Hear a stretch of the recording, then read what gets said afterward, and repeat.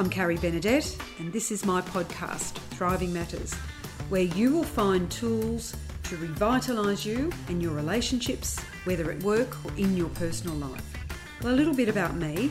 I'm an education consultant specialising in emotional intelligence, and I use creative approaches that empower people with proven processes. I'm known for my high energy, passion and compassion for those in need of help, and I like to shine a spotlight on what we can do. I'm here to bring positivity, confidence and strength every day, everywhere. My mantra in life has been, let's give it a red hot shot. Our podcast today is all about standout decision making. So once again, I have Susan Judd from the beautiful Port Macquarie in New South Wales with us. So hi Susan, how are you today? Hi Carrie, I'm well, thank you. It's a bit cloudy and rainy up here today, so it's still beautiful, but we're happy to see the rain. Oh, aren't we just? The whole of Australia is experiencing drought at the moment. But Susan, even in talking about the drought and how we go about our daily lives, we're going to look at some emotional reasoning today and how making decisions is dependent on what information we take into account to help us make those standout decisions. So I think it's pretty critical. One of the quotes I've been pondering this week, as you know, I like to ponder a little quote, one from David Cullen that is talking about the essential difference between emotion and reason is that emotion leads to action while reason leads to conclusions. So it's worth thinking about, isn't it? So let's do a bit of a dive into what emotional reasoning is all about. And the definition that we're going to use today is about using information from our feelings. That's feelings of ourselves and others, and combining it with other facts and information. It can be technical facts, it can be lots of different things, facts based on our values, beliefs, assumptions, but it's putting it all together, and then how do we make the best decisions that will be the best for the outcome that we want. And can I just say, Carrie, that I'm absolutely fascinated by emotional reasoning, because when I consider taking facts and feelings into account to come to decisions, I think about the people I work with and the people I surround myself with. Some people really can make a really fast decision, and some people are a little bit slower and more considered in their decision making. However, then I think about, so we've got fast and slow decision makers, but then we've also got decisions made on just the logic and facts. You know, some people that I work with and live with can really make a decision that really just takes into consideration the facts and forget about what's going on with the impact and the consequence emotionally that's going to have on others. So and we know that when we're making decisions like that, through the stuff going on in our brain, right, in that emotional centre, where the way people feel impacts their behaviour, decisions and performance. So it goes right back to the neuroscience of it all. And when I forget to take into account what happened over here with people's emotions, then I might be putting them into threat state. And what we really want is to keep them in reward state as often as we can. Well, look, I had a colleague, a guy I worked with many years ago, and he used to say, he'd say things like, oh, it's very seductive. And that's how I believe emotional reasoning is too. The information we take in, how seductive is it for us if we don't have a balance? You know, we have a bias towards one, whether it's the emotion that we're biased towards, or is it the technical data, because that's what we know and we feel confident about. So I love that word, seductive. And sometimes we get seduced into, absolutely, I want that to happen. And yes, I want this to go the way I want it to go. And, you know, I'm going to go ahead and do this. And then I'll take the blame later on. When, you know, we could actually do it slightly differently. We could be more robust. We could flex those EI muscles, and we could be more robust in what we take into account. Yeah, I mean, so what are some of the skills we can focus on? And these aren't even tips yet. I just want to know about some of the behaviours that if we've got good sound EI skills in emotional reasoning, what are some of the things that we do more of, I guess?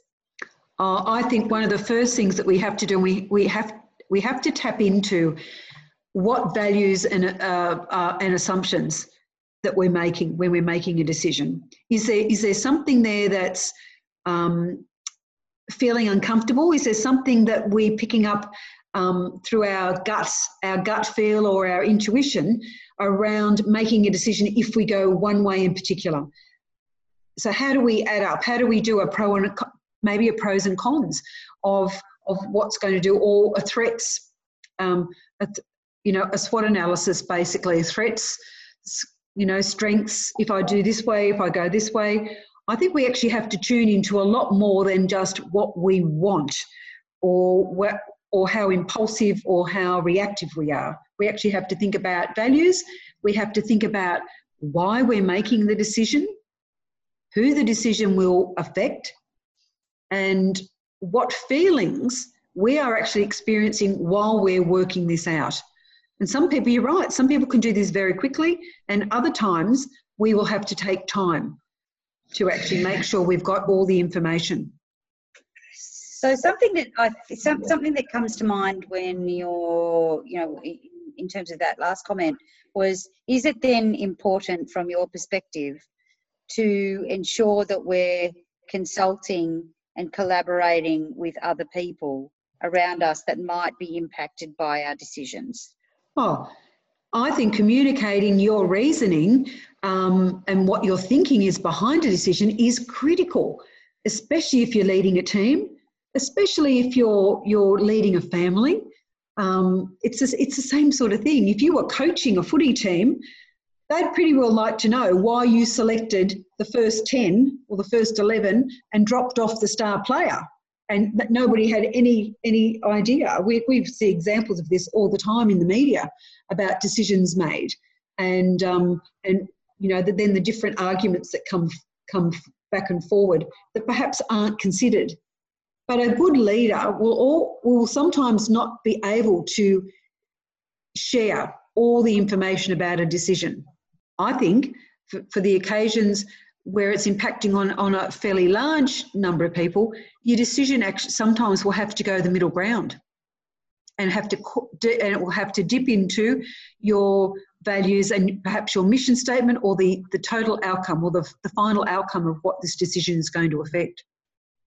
So in the workplace, taking some of these examples into account, like some of the examples where this might be really important, would be things like, and I'm asking for confirmation here, Carrie, for things like any kind of organisational change, and that could be, a restructure, a merger, an acquisition, but it's also about changes in structure when, you move, managers change positions, or we're moving people on the chessboard. That happens a lot in workplaces, where job roles need to change based on the needs of the business. All of these sorts of things are things where are situations where we need to take into account the facts and the feelings. Is that right? Absolutely. Absolutely. Particularly, we're living in an age now of huge change, very quick change, and it seems to cascade. It doesn't seem to change and then stop and get grounded. It seems to be continual. Everyone talks about being in the fourth revolution, where our artificial intelligence is being used more and more for employment and for getting jobs done. You look at inroads into medicine and health. Who's actually preparing meals these days in large factories for shipping out? The AI, artificial intelligence, is actually affecting a lot of what we do.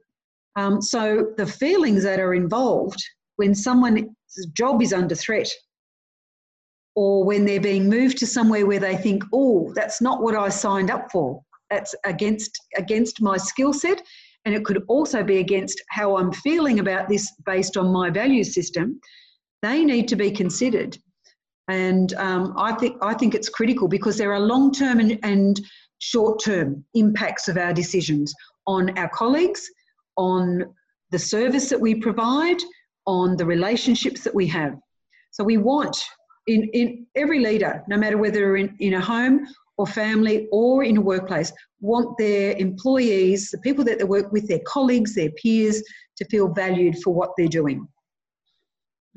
Okay, because then it makes me think that it's going back to a previous podcast around that we talked about last time, all around authenticity and being genuine. And so when we're making these kinds of decisions, we need to have these genuine conversations around what's going on and why we've come to the decision we've taken into account this and this and this, we've taken into the technical aspects, we've taken into financial and productivity, and we've also understand that this is going to be difficult and challenging, and there's going to be people who are impacted and then go into threat state. So, so it goes back to those kind of skills we were talking about previously in terms of having what we positioned as difficult conversations or challenging conversations, but really authentic and genuine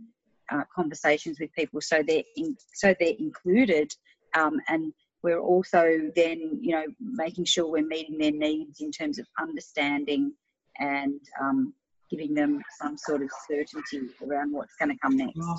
I think you're spot on. The certainty is a big deal for a lot of people because there's a lot of anxiety around major changes, especially if there's not enough information that goes with how the decisions were made and who they're going to impact on. So a leader standing up in front of their team saying, I've just been to to my manager. They've said the shareholders are demanding that we up our profits. That means we actually have to cut something. Right, there's going to be no replacement of so many jobs at the end of their contracts within the next 6 months. This means there would be some redundancies given. There could be a choice for people who want to move on, but be aware that we will be looking at altering the way we are operating at the moment. And so everybody hears this, goes, oh, big brother, here we go again. I'm just living through all these renditions of change and rationalisation. How's it going to affect me? And so anxiety levels come up. But if you had a boss that comes in and says, look, I am feeling, I'm understanding, I'm feeling similar to what you are. There's some uncertainty here. We're going to, we want to be able to trust the process that's in place. I have asked for input at particular times from our team to help us with the decision going forward, and we'll keep you up to date with information as it rolls. That's probably a better way of discussing those big changes around your job security than just saying, hey, a couple of redundancies on the table, here they are, put your hat in the ring, see what you want to do. And that's just a basic example. Of some of the things I've seen in my years of experience. Yeah. It makes me, when you were talking about this, we started talking about redundancy or organisational change. It makes me think about some of the smaller things that happen on a much more frequent basis that put people into threat state, that probably means we should be being a bit more collaborative and consultative about decisions that impact people's work. And that's things like, they want to move desks, they want to rearrange the office, right? So, and people get really safe and secure in their environment. So when they come in and their desk is moved, this has happened. Some people can go to meltdown because that, where is my stuff? It's like an invasion of privacy and you didn't give me the heads up. And it can really impact people's productivity. But then it makes me think about home and how we as parents, or even one parent, if you've got another parent living in the home with you, can change goalposts because you're reacting to something that's happening, and all of a sudden, that child isn't going there now, they're going over here, and you forget to tell your partner what's going on. Yeah. You make a decision in your household that, oh, now we're going to paint the room orange, and it was, green yesterday. That's an issue. That's something that's impacting my life, and what I was predicting was going to happen tomorrow.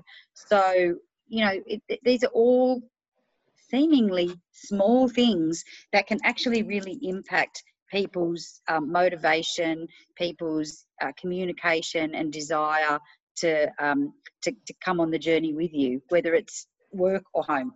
Well, we've given you some examples of probably both ends of the spectrum, really large-scale change or issues that affect us that can get an emotional reaction from the decisions being made to things that we live with every day. And, we really are masters of change. We're actually quite agile in working with change in our day-to-day life.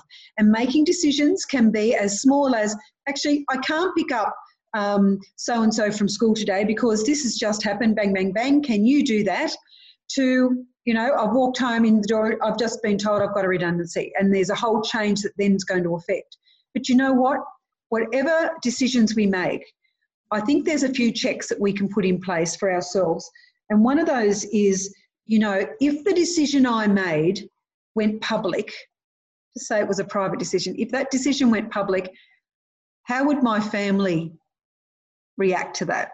Or would my very best friends turn around and go, that was the worst decision you've ever made in your life. Look who it's affected, and you didn't take that into account. Bang, bang, bang. So, Carrie, just on that point that you've just raised, does that mean you're suggesting that maybe we slow the decision-making process down for some of us who tend to make quick, bold decisions and forget about, maybe don't take into account some of the consequences, whether it's a large or a small?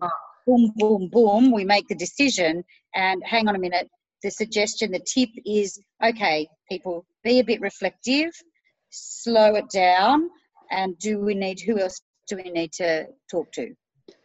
Yeah, absolutely, because not all decisions need a huge amount of information in technical data and emotional data. There are some that have to happen, and they will be very effective, and there's no talk about them. But there are other decisions that, yes, need to be slowed down so you can get all the facts.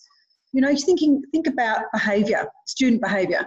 If someone's put on a demerit or is being expelled from a school, that's a whole process. Someone who's not able to work at their job because of a number of issues that are going on for them.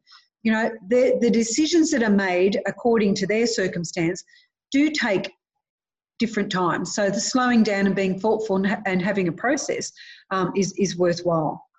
Yeah. Excellent. Okay. So a couple of tips before we wind up for this session today.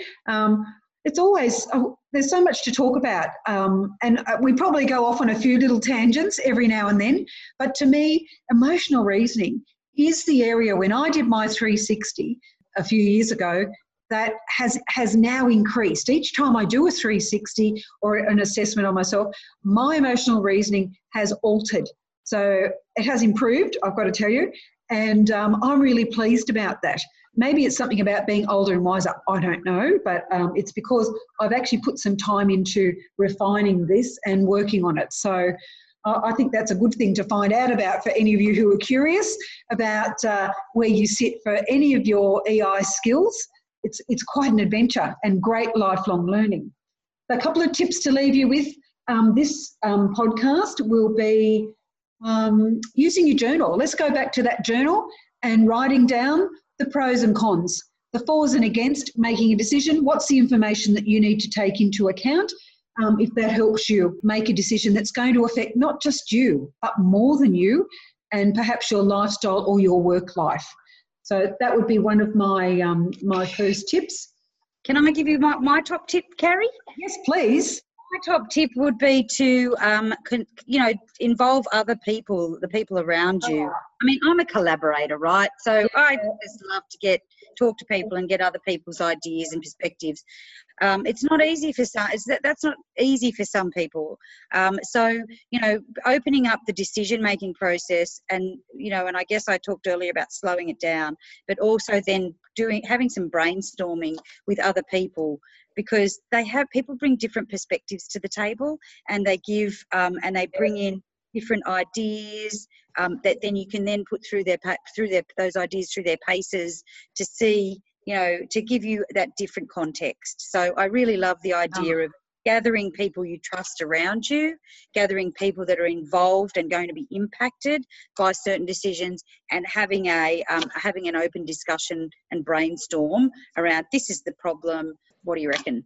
Well, that's very EI, because you're giving yourself room to think, to take it into consideration, and you're giving yourself room to be aware of your own emotions and aware of others' emotions as well, and how it's going to affect them. So great strategy. Thanks for sharing that. Have a good week, everybody. We'll be back again, and our next podcast is all about resiliency being the key to our life and our work. So looking forward to that. So once again, if you've enjoyed today, hop onto iTunes and give us a vote. Bye. Bye. Thanks, Carrie.